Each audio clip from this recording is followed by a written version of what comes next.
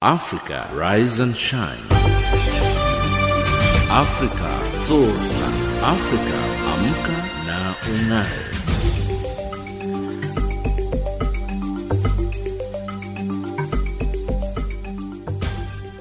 It's 7 o'clock Central African time. A very good morning to you and welcome to the third and final hour of Africa Rise and Shine. This is Channel Africa giving you news from an African perspective, broadcasting live from Johannesburg, South Africa. We are online on www.channelafrica.co.za. You can also find us on channel 802 on the DSTV audio bouquet. My name is Teddy CB and driving the show with me this morning is Ann Musa and Tabiso Lehoko.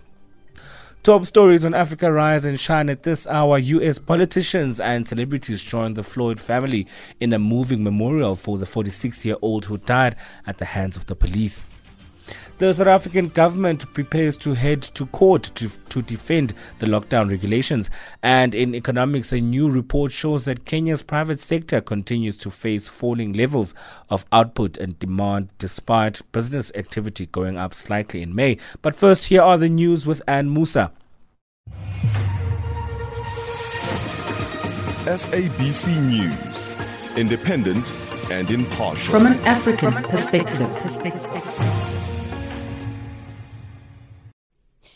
I'm Ann Musa. Good morning. South Africa's Health Department has recorded the biggest daily increase in the number of coronavirus cases of 3,267 in the country.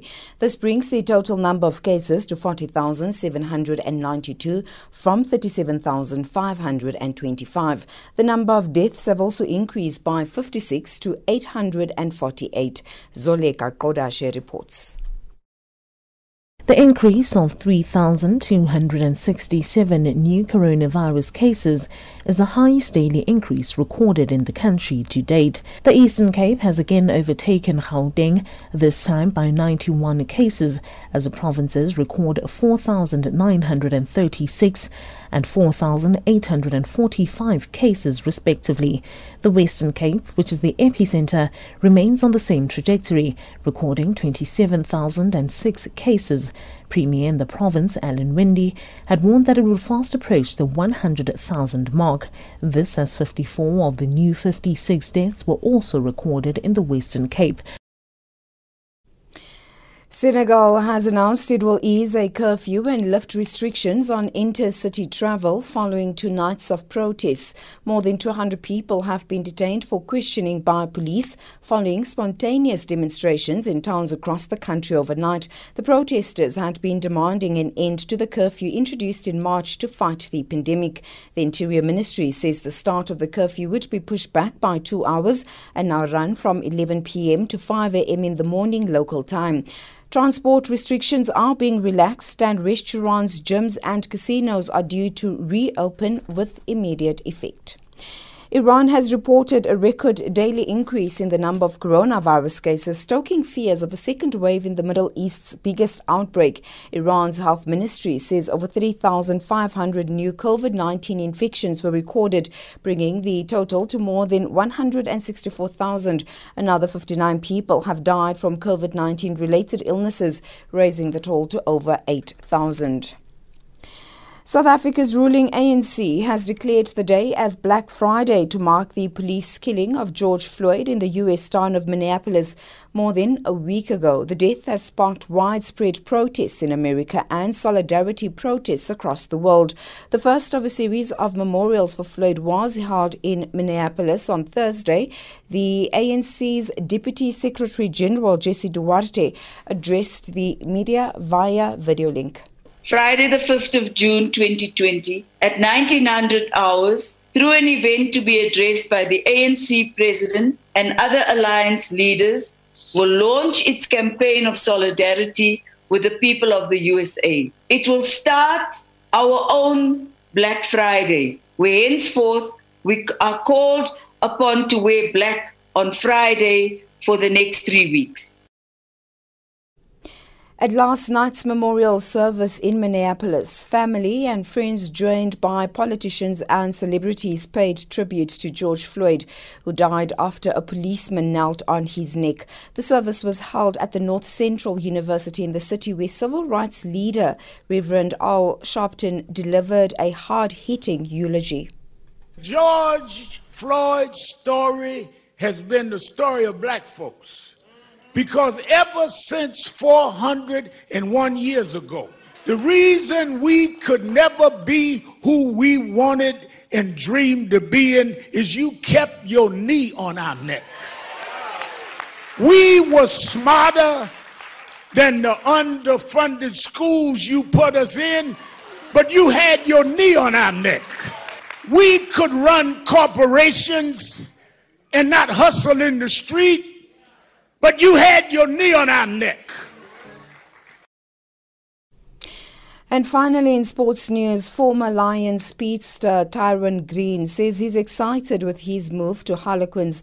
The speedster first came through the ranks as a fly half, but went on to impress as an outside back. Harlequins boss Paul Gustard confirmed that Tyrone is someone they have been watching for a considerable time. Green says he always wanted to make a move to England since he was young. I've always wanted to make a move to England since I was younger, and I think Harlequins is one club that's appealed to me for quite a while now. Been watching as much rugby as you can from this side. So yeah, very excited for the move. The rugby that Harlequins are busy playing has been actually very entertaining. I think that was a big deciding factor for me also in the decision process. And that's the news headlines at 7:30 Central African Time. SABC News, independent and impartial. From an African perspective. That was Ann Musa with the news update for today, the 5th of June 2020. Family and friends of George Floyd, joined by politicians and celebrities, paid tribute to the late 46-year-old while demanding justice for his death at the first of a series of memorials to be held ahead of his funeral next Tuesday. The North Central University in Minneapolis was the venue for heartfelt tributes from members of his family, followed by a stirring eulogy by civil rights leader Rev Al Sharpton.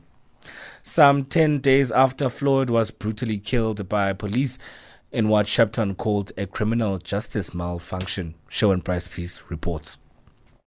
Sing grace, how sweet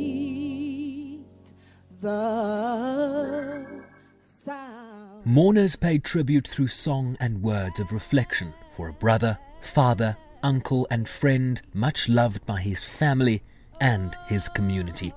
Everyone seeking justice, as George Floyd's brother Philonise Floyd explained. All these people came to see my brother, and that's amazing to me that he touched so many people's hearts, because he's been touching our hearts, I'm just staying strong as I can because I need to get it out. Everybody wants justice. We want justice for George. He's going to get it. The Reverend Al Sharpton, known for his stirring eulogies, called Floyd's story the story of black people in the United States. George Floyd's story has been the story of black folks. Because ever since 401 years ago, the reason we could never be who we wanted and dreamed to be in is you kept your knee on our neck. We were smarter than the underfunded schools you put us in, but you had your knee on our neck. We could run corporations and not hustle in the street, but you had your knee on our neck. We had creative skills. We could do whatever anybody else could do. but we couldn't get your knee off our neck. What happened to Floyd happens every day in this country, in education, in health services, and in every area of American life. It's time for us to stand up in George's name and say, get your knee off our necks. While many mourned, 3 of the 4 former officers charged with aiding and abetting in Floyd's murder appeared in court for the first time, remanded on a $750,000 bond each, as peaceful protests continued across the country, reflecting an increasingly diverse demographic. There is a time and a season. And when I looked this time and saw marches where in some cases young whites outnumbered the blacks marching, I know that it's a different time and a different season. When I looked and saw people in Germany marching for George Floyd, it's a different time and a different season. When they went in front of the Parliament in London, England, and said it's a different time and a different season, I come to tell you, America, this is the time of dealing with accountability in the criminal justice system. A large crowd also turned up to memorialize Floyd in New York, while in Washington, Senate Democrats paused in a moment of silence on Capitol Hill, many kneeling to honor his memory. I'm Sherman Bryce Pease in New York. South Africa's government will appeal the judgment handed down in the North Gauteng High Court that lockdown regulations which kicked in for level 4 and 3 are invalid and unconstitutional. This was announced by a minister in the presidency, Jackson Mthembu, following a cabinet meeting specially convened to discuss the matter in Pretoria yesterday, Busi Chimombe reports. Cabinet will not be taking the ruling of the North Gauteng High Court without a fight. The court ruled that Level 3 and Alert Level 4 lockdown regulations breached the Constitution and directed the Minister of Cooperative Governance and Traditional Affairs, Nkosazana Dlamini Zuma, in consultation with other ministers, to amend, review and republish the regulations. However, Minister in the Presidency, Jackson Mthembu, says government is confident that it has behaved within the law and will lodge an appeal. In our view, those regulations were properly enacted and they served a particular purpose and within the framework of our National Disaster Management Act. So we don't believe that anybody or any other court will come to the same conclusion as the North Gauteng High Court came to. The court has given government 14 days to address the situation, meaning that the regulations remain in effect for now, as Mthembu explains. We want to appeal to all our people that regulations that kicked in level 4, regulations that kicked in level 3, including all the directions that came from various ministers, they remain in force. All those remain in force, including all the health regulations and health protocols that we have crafted as a country. Cabinet has also resolved to extend the national state of disaster until the 15th of July. After the expiry of this initial 3 months of the national state of disaster on the 15th of June, we will extend it by another month until July.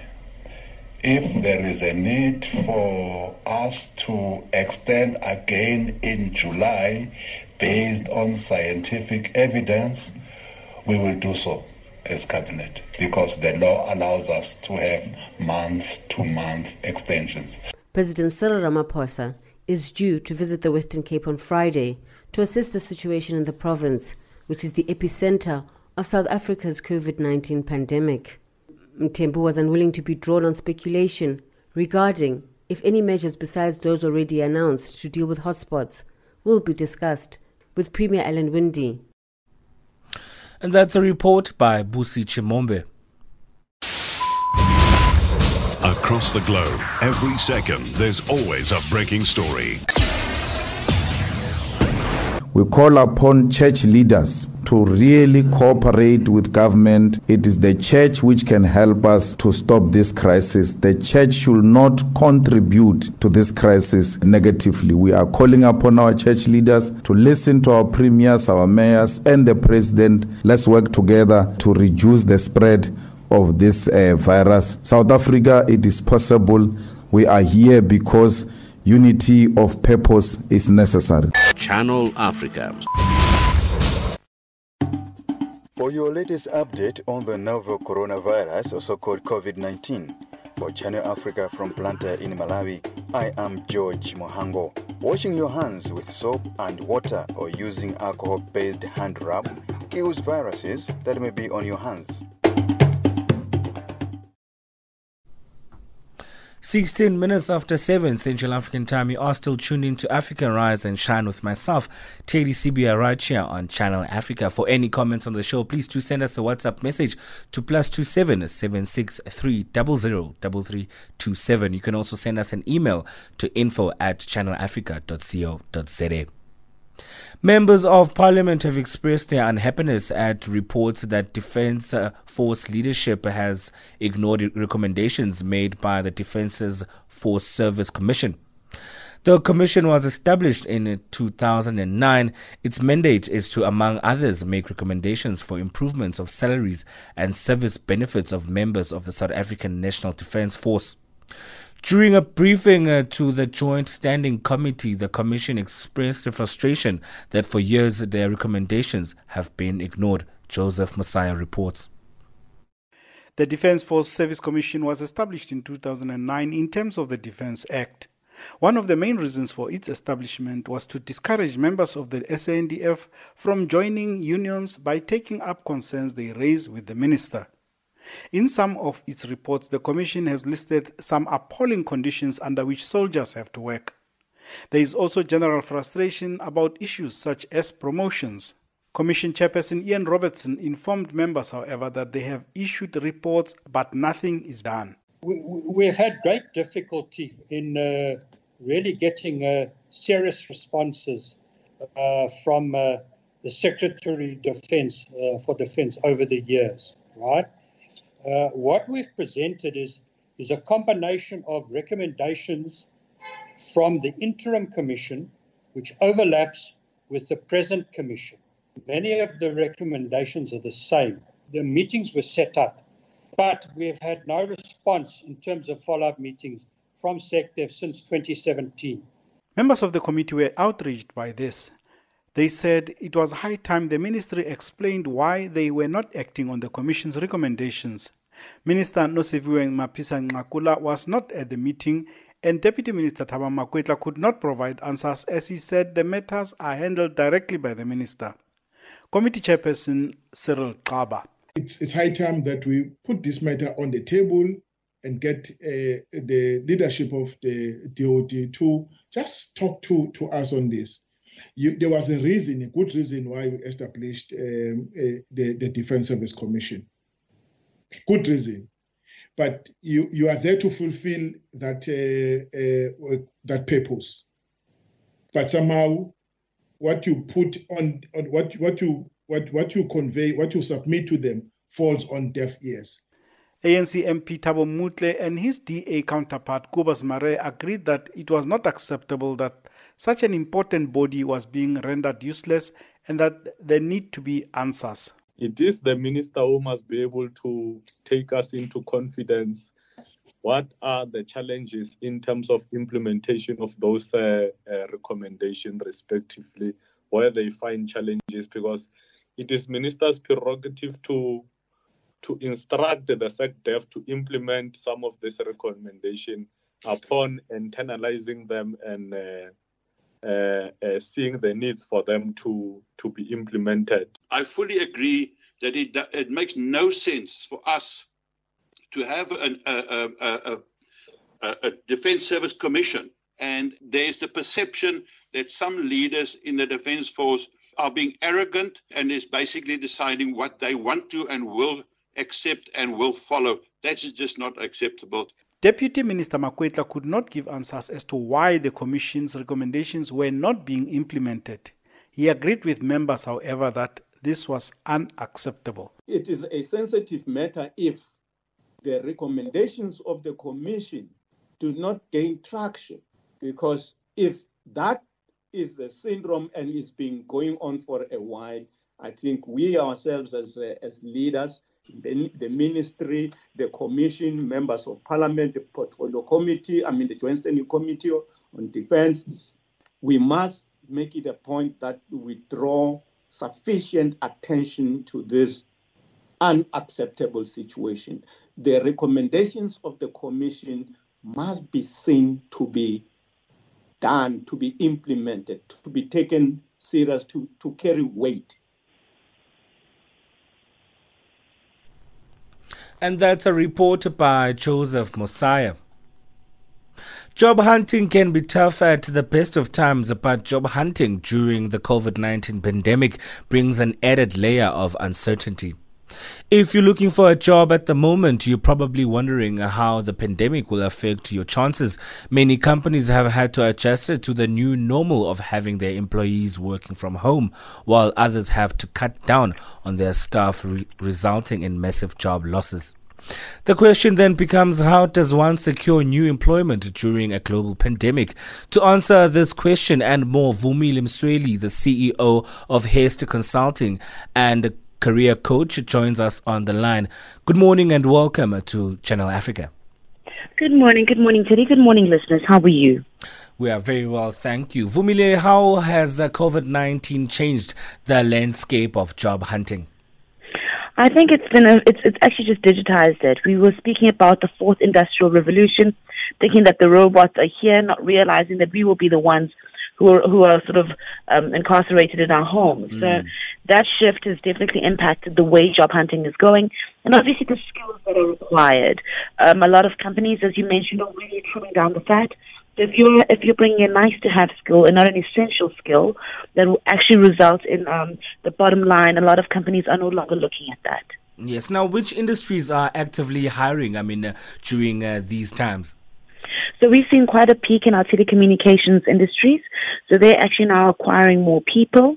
We're also finding more consulting and niches sort of coming up from a financial perspective.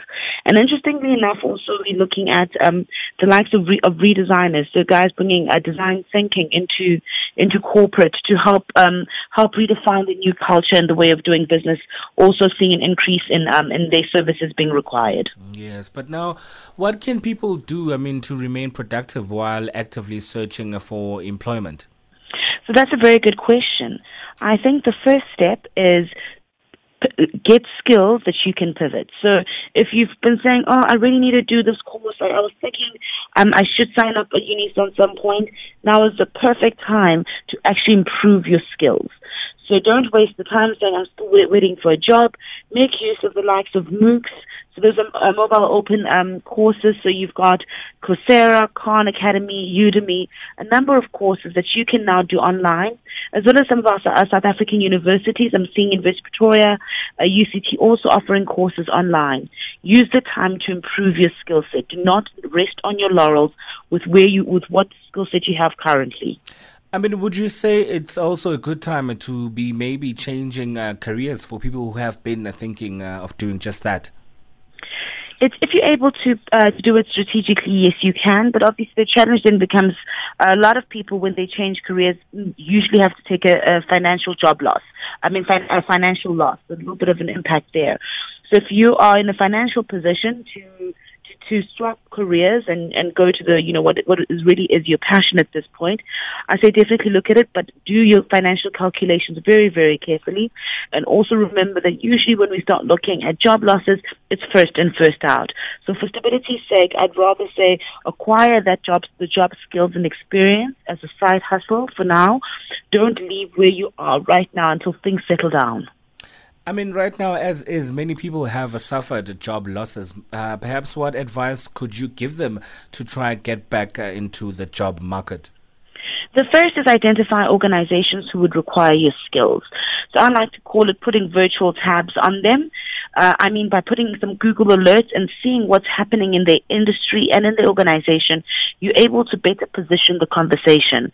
You're also able to better package what it is that you do. The second thing is forget the fact that you're a niche expert and this is the only thing you do. Organizations now need people who are able to pivot their skills. So, for example, if you've always been in marketing, that might not be the biggest demand right now, and you're finding that maybe communication is what they're looking for. So if you're able to pivot your marketing skills to address the need that the organization has, you're really a step ahead. And as we know, and I always say this to all my clients, people hire people. People buy from people. So if you're just relaxing, thinking, no, they'll come to me, it's not going to work. You need to master the art of network relationship building. So online, how are you building relationships? How are you maintaining those relationships? How are you networking effectively online? Yes. Because the days of, let's meet at Tasha's for coffee are long gone. And lastly, Vumile, I mean, you are also a career coach. So should people seek or perhaps want to have a bit of advice from you personally? How do we go about doing that? Yes, the conversation we can continue definitely on the social media street. So you can reach out to me at Vumile Msweli, VUMILE MSWELI, VUMILE MSWELI. And I'm on Instagram, I'm on Facebook, I'm on LinkedIn as well as Twitter. But if you need some career coaching advice, our team at Hesed Consulting can also assist you. Spelled HESED Consulting, CONSULTING. So you can reach us also on Instagram, Facebook, LinkedIn, and Twitter, or on our website at www.hesedconsulting.co.za. Vumile, thank you so much for joining us on the line, and we hope that you'll enjoy the rest of your day. Will do. Everybody stay safe. Happy job hunting. That was Vumile Msweli, CEO of Hesed Consulting and a career coach, on the line and joining us. For your latest update on the novel coronavirus, also called COVID-19, for Channel Africa, I am James Shimanyula in Nairobi, Kenya. Maintain at least 1 meter, that is 3 feet distance between yourself and anyone who is coughing or sneezing.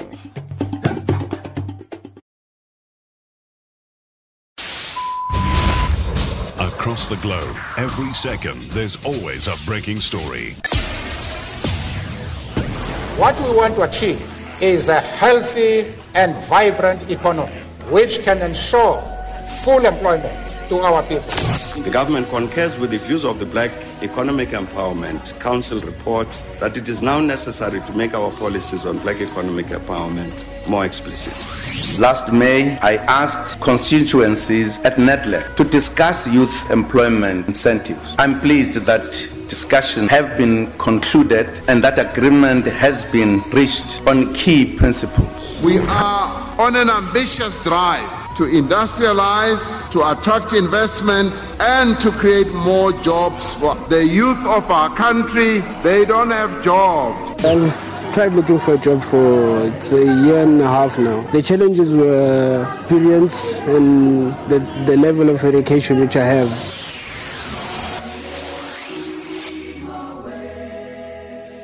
Channel Africa.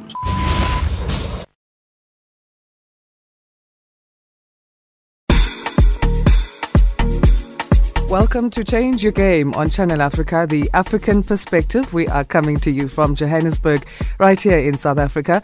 I'm Asanda Beda, your host. Change Your Game, the program that promotes open discussion and social dialogue as we highlight real issues in the African entrepreneurship ecosystem. Trevor Mumba now joins us in studio to talk about his entrepreneurial and personal journey. Welcome to Change Your Game, Trevor. Thank you so much. It's an honor to be here. Palesa Mukubung, who's a designer. Welcome, Palesa, to Change Your Game. Thank you. Your role at the 4th Annual Fashion Without Borders event? I just know that I need to arrive and and do my part and do it really, really well.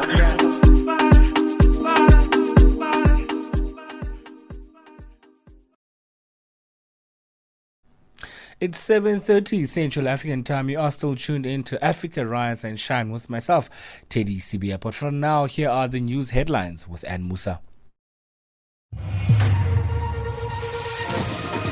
SABC News, independent and impartial. From an African perspective. I'm Anne Musa. Good morning. African countries have secured 90 million test kits for the coronavirus for the next 6 months. Iran has reported a record daily increase in the number of coronavirus cases, stoking fears of a second wave in the Middle East's biggest outbreak. And South Africa's ruling ANC has declared the day as Black Friday to mark the police killing of George Floyd in the U.S. town of Minneapolis more than a week ago. Those are the stories making headlines.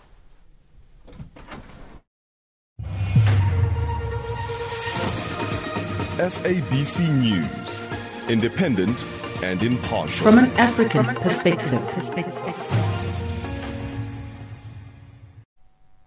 The African states and the European Union are expected to negotiate a new strategy to be adopted for cooperation between the two continents at the EU-Africa summit scheduled for October. Ahead of this, the European Commission has released a communique outlining its proposed key areas for discussion at the upcoming meeting. Analysts organized by the Independent Institute of Security Studies have, in a virtual meeting, discussed what is missing in the proposed communiques from Europe. Channel Africa's Coletta Wanjohi reports from Addis Ababa. In 2017 in Abidjan, Côte d'Ivoire, the African Union and European Union leaders held a summit to define the future direction for cooperation between the two continents. 3 years later, another summit is planned for October, and the European Union has released a communique outlining areas that European Union feels should be given priority in their future relations with Africa. These include green transitions and energy access, digital transformation, sustainable growth and jobs, peace and governance, and migration and mobility. The Institute for Security Studies has brought together African analysts to discuss these suggestions further. Sion Tadesse Abebe, a senior researcher at the Institute for Security Studies in Addis Ababa, says Europe's proposed strategy for relations with Africa lacks a people-centered approach. Health is one element missed in the communique. It's only highlighted in relation to workers' rights, improving access to digital technology, and promotion of investments, with the issue of pandemics being mentioned only once. This is despite the fact that the Abidjan Declaration under paragraph 34 discussed the importance of prevention and response to disease outbreaks, as well as supporting the Africa Center for Disease Control. Applying the people-centered approach will facilitate inclusion of enhancing Africa's health systems and preparedness to deal with pandemics.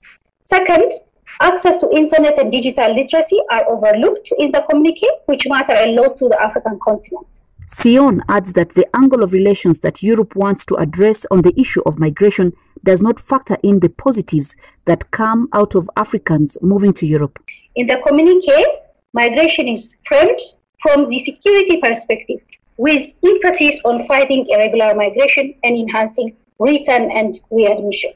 Brain drain and diaspora, two key issues that matter to the African continent, are also overlooked. On brain drain, in the health sector alone, since 2010, 9 African countries, Ethiopia, Kenya, Malawi included, have lost more than $2 billion from training doctors who then migrated. Here, the application of the people-centered approach will help to understand the developmental benefit of migration and to realize that the majority, 21 million migrants, live within the continent, further to 25.2 million forcibly displaced. George Mukundi, the Chief Executive Officer of Maendeleo Group, adds that Europe should desist from looking at Africans attempting to move to Europe as a threat. It seems to me that the Europeans still continue to look at migration from a peace and securitization angle. I think that's not our strategy. That's not necessarily our idea.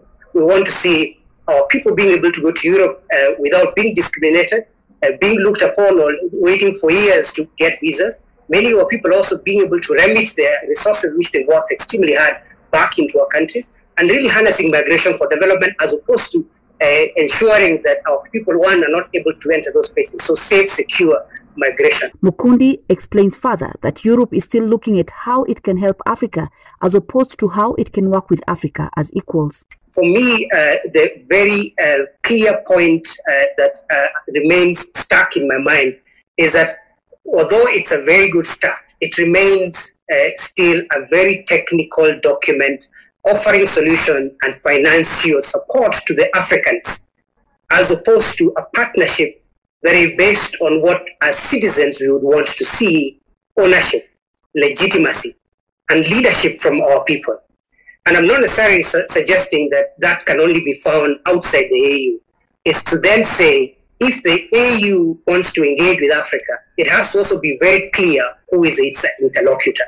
It leaves that very open, and I think it's very strategic and it should not be missed, because it then also suggests to them that they want to act or engage many other actors. Analysts say the agreements made in the African Union-European Union meeting in Abidjan in 2017 were left open without a tool of accountability and monitoring. They hope in this year's meeting this will be factored in.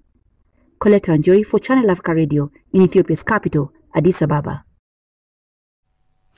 The UN Child Agency, UNICEF, is working with the South African Department of Social Development to address the situation of children in the country at this critical time. The COVID-19 lockdown has made children more vulnerable to abuse, neglect, and psychosocial distress. In addition, school closures and restrictions on movement has disrupted children's routines, while also placing additional responsibilities on parents and caregivers. Meanwhile, the country has been marking a Child Protection Week, which takes place annually from late May to early June. UNICEF South Africa is Chief of Child Protection and Social Policy, Mike Herbert, tells us more. We started during lockdown with the whole campaign through podcasts and radio briefings to raise awareness for children on how to keep themselves safe from the spread of COVID through hand washing, distancing, wearing of masks, address their mental health, to raise awareness on their rights, and to give parenting advice on how to deal with the parenting at home and online learning. Then together with Viacom, we organized a benefit concert together with the World Food Programme to feed the children on the continent. We have been working with Childline through 9 centers around the country to counsel children through 86 social counselors on to address the levels of fear and anxiety during social isolation when being at home. And then with NACCW, we had a virtual program to counsel children in distress at home and to guide them on how to study online. And today we are hosting a big webinar with the DSD on online safety to make sure that while children are learning online, they keep themselves safe from sexual exploitation and abuse. Now, what are some of the challenges faced in ensuring that the much-needed aid to children is delivered effectively, and how is the agency dealing with that? So first of all, we had a big campaign to set up hand-washing stations to ensure that children have access to safe water. And now we are raising funds to deliver buckets full of care so that families in distress receive buckets with sanitation and with masks, and that houses can be sanitized. We have been raising funds for delivery of food parcels. And we are working with government to ensure there is a concerted effort to food relief and nutrition. And also, the return of schools remains a controversial issue. What do you think still needs to be done to get South Africans to be fully comfortable with the reopening of schools so that the right to education is ensured? Well, first of all the schools need to be fully prepared and be sanitized and ensure that there is access to safe water, so that when children come to school, they first need to queue in order to take the temperature, that they wash their hands, they wear their masks, but they are also being taught on how to keep a distance from each other instead of running around and hugging their friends, but basically respect the 1.5 meter distance that they need to do. So it's very important that all the parents talk to their children to prepare them to go to school, because the new normal is completely different from where they left the school before lockdown. Yes. And that there is guidance to teachers on how to teach in this environment and keep children safe, so that they can create a conducive environment for learning. Now, you did mention that there is a webinar taking place today. How can people participate? So the Department of Social Development has announced all the levels on SABC and YouTube this morning, so that people can participate at 2 o'clock this afternoon from 2 till 3:30. There will be 7 speakers, including a child herself and a parent, to understand how to keep yourself safe online during this time that more children are online for learning, and to stay in touch with family and friends. Yes. Now, lastly, the commemoration of Child Protection Week. What purpose has it been serving? So the most important thing about Child Protection Week, which is supposed to be for 365 days a year, is to raise awareness about children and their rights. What we have seen is that levels of anxiety and fear have intensified, but also children's exposure to physical and emotional abuse. So it's very important to keep highlighting the plight of children to be safe at all times, and to ensure that their rights to learning and a safe environment are upheld at all times. And that's Mikey Heybrechts, the Chief of Child Protection and Social Policy at UNICEF South Africa. For your latest update on the novel coronavirus COVID-19 for Channel Africa in Addis Ababa in Ethiopia, I'm Coletta Wanjohi. Once contaminated, hands can transfer the virus to your eyes, nose or mouth. From there, the virus can enter your body and make you sick. Across the globe, every second, there's always a breaking story. Coletta Wanjohi for Channel Africa Radio in Ethiopia's capital, Addis Ababa. Reporting for Channel Africa, I am Hilda Kekeloa in Zambia. Our cutting-edge and hard-hitting journalism leaves no stone unturned, giving you the whole picture every time. George Muhango, Channel Africa, Blantyre. Reporting for Channel Africa, this is Moki Kinzeka in Yaoundé. From an African perspective, listen to Channel Africa in English, Kiswahili, French, Silozi, Portuguese, and Chinyanja, informing the world about Africa. Join us every day and know what is happening around you. Channel Africa. For your latest update on the novel coronavirus, for Channel Africa in Kinshasa in the DRC, I'm Jean-Noel Bamweze. Stay informed on the latest developments about COVID-19. Visit the World Health Organization's website to get more information.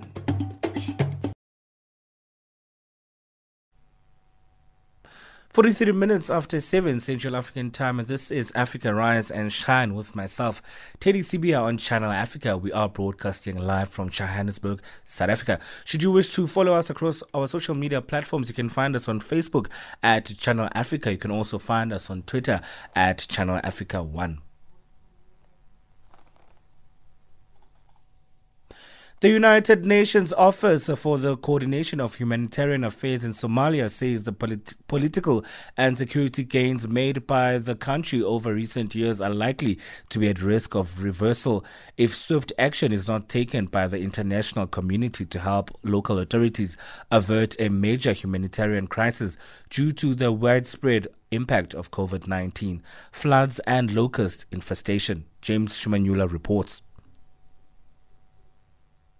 The head of the United Nations Office for the Coordination of Humanitarian Affairs in Somalia, Justin Brady, says the Horn of Africa nations' coping mechanisms are significantly less than those of the neighboring countries. Speaking in the capital Mogadishu, Bradley had this to say. The impact of it is not simply humanitarian, but has the potential to reverse some of the political and security gains that the international community has invested in over the past decade. We need to continue to work together. And I think some of the gains we made in 2017 of expanding coordination, private sector with civil society, more engagement with the diaspora, all of these are needed now. Real all-hands-on-deck approach in order to avert the worst in Somalia. More than 500,000 people have been displaced by recent floods in Somalia's central regions, while the country is also dealing with a severe locust infestation which threatens food security. At the same time, Somalia has been responding to the spread of COVID-19 pandemic. Bradley said, the UN's warning takes into account Somalia's inherent structural weaknesses, which make the country far more vulnerable than other countries in the region, and calls for an all-hands-on-deck approach to avert the worst crisis. Since November last year, the UN has been working closely with the local authorities and the partners to determine and meet the most urgent needs of Somalis affected by floods, including dispatching emergency supplies and providing life-saving services through partners on the ground. The assistance continues to this day, says Bradley. We are deploying shelter and non-food items, as looking at the potential for infectious disease such as acute watery diarrhea and cholera that often emerge during these times of flood. As has been said, more than 500,000 people have been rendered homeless by the floods that Justin Brady is referring to. Since 1990, Somalia has experienced 30 climate-related hazards, 12 droughts, and 18 floods. Like many other countries in the world, Somalia has been hit by COVID-19. As of Thursday, Somalia recorded 2,146 cases of COVID-19 with 79 deaths. The pandemic has led to major socioeconomic disruptions across Somalia, including a reduction in remittances from the diaspora, itself a mainstay for many Somalis. Justin Brady, the head of the United Nations Office for the Coordination of Humanitarian Affairs, recaps his reflection on floods, COVID-19, and locust infestation. We have a situation there where the two problems of COVID and flooding are converging and reinforcing the impact on the population. And then with the locust, what we expect is to see a portion of the crops this year lost to the locust infestation, which will compound the food security and nutrition situation for many Somalis. At this juncture, it may be important to note that as Somalia struggled with the floods and locust infestation, COVID-19 struck and aggravated the situation by putting pressure on the country's fragile health system, thereby causing a major public health crisis.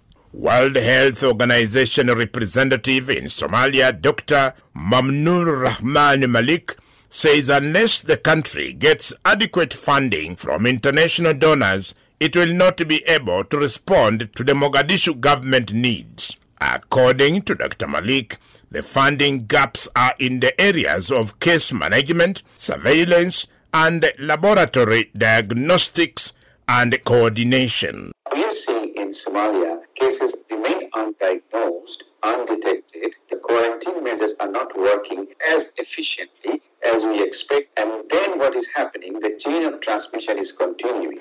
Dr. Malik says the World Health Organization and other international agencies require more than 25 million United States dollars to support the federal government in Somalia in critical response areas. However, only 20% of this amount is available, leaving a huge funding gap. Reporting for Channel Africa, this is James Shimanyula. I am an African. I owe my being to the hills and the valleys, the mountains and the glades, the rivers, the deserts, the trees, the flowers, the seas, and the ever-changing seasons that define the face of our native land.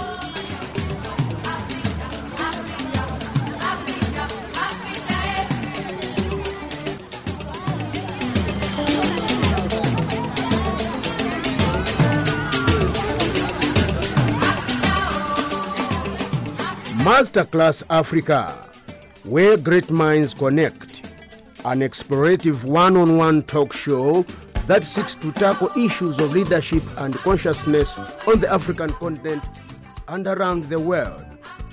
Masterclass comes to you every Fridays, 8 o'clock to 9 o'clock Central African Time. Channel Africa, bringing you the African perspective.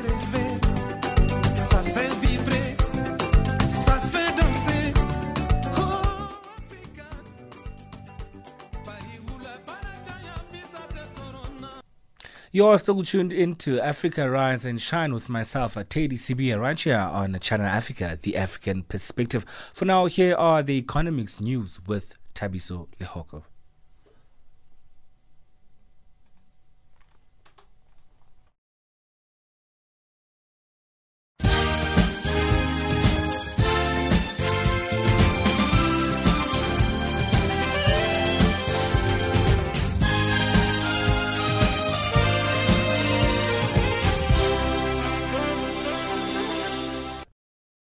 Morning.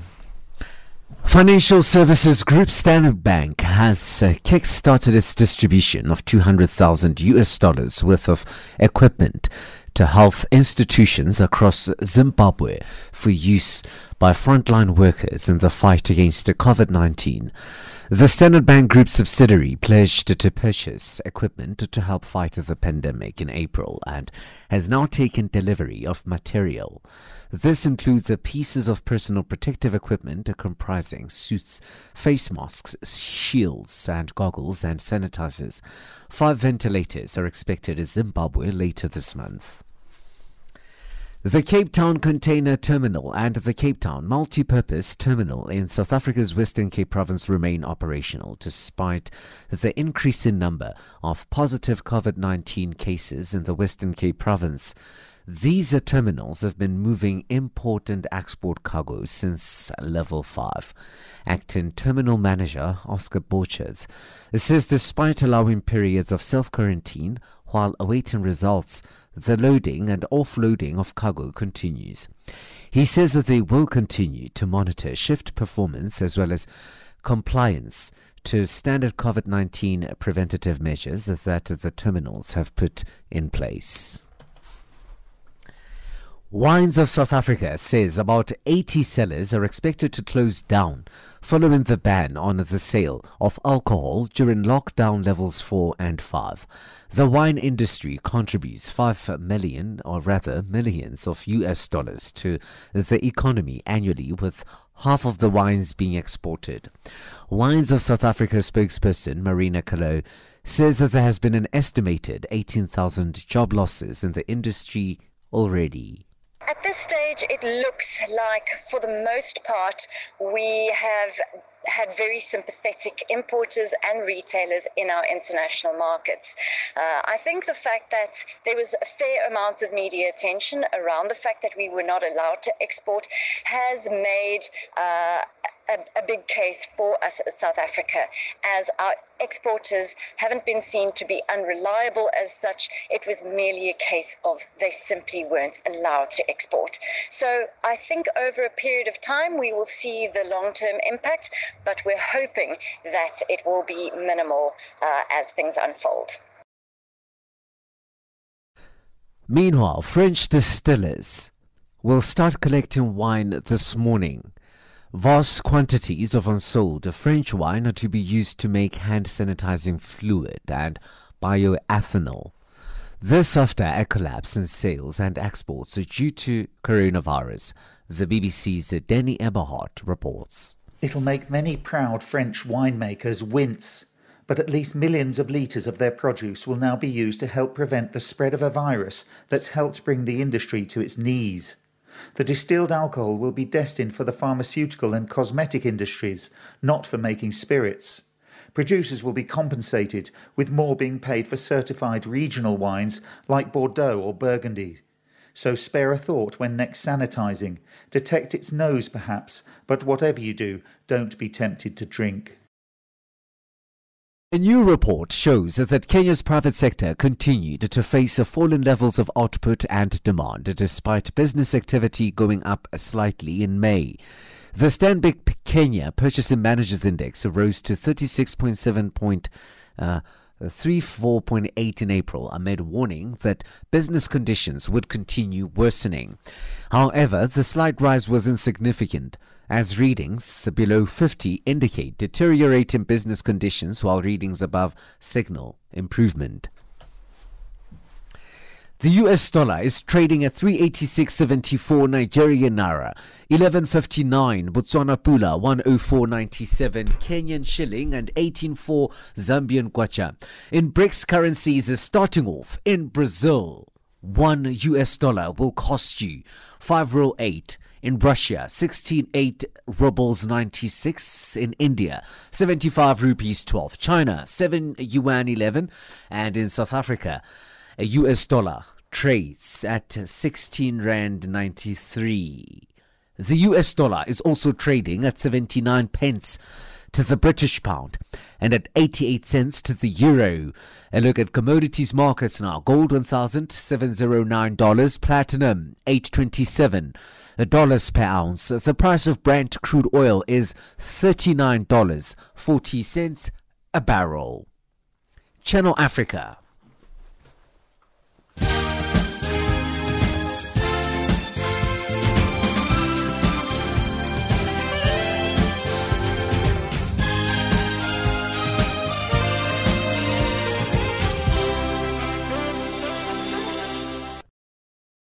Africa, rise and shine.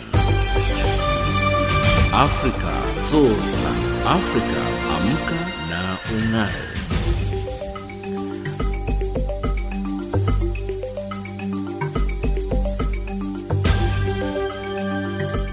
That brings us to the wrap of Africa Rise and Shine for today. From myself, Teddy Sibia, producer Luyanda Maume, technical producer Mario Edwards, and the rest of the Africa Rise and Shine team, thank you so much for listening. Taking us to the top of the hour for the news and Masterclass Africa is Scoop Sam by Magesh. Do keep safe.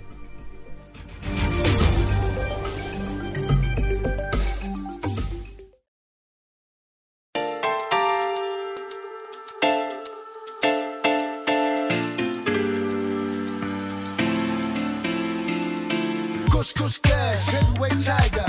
Keep it zone and normally belong. Anytime, time. Praise Guayo, as to me. In the Valenti Secazini, Abuchela cousin. I wouldn't change my life for nothing. As I keep it moving, as I cock it, clock it, lock it. I bake it, pack it, price it. Now I got the whole neighborhood running for it. Bessie shine my shell. Never home shop up, Praise Guayo. As I mean, let's keep a cut in the cards. Meeting Valentonina, meeting Valentonina. God's love till us, that was. Let's come over, let's keep your size. I need to have to go to Random Leaders. Let's come over, let's keep your mass. Let's shine over your movie. Let's come over, let's keep your size. I need to have to go to Random Leaders. Let's come over, let's keep your mass. Let's shine over your movie.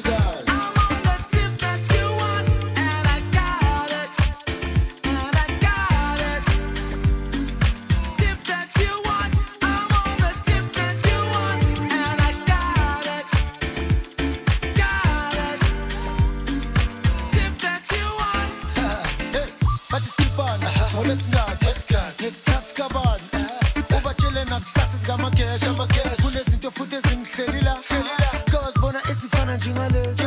Every month is about 16 of a booty. I'm a nene, guy. Kitaka say, it's how we live. Men are tired to humble zen. Umangkaiche. Yo, so be some of those. Men are tired to humble zen.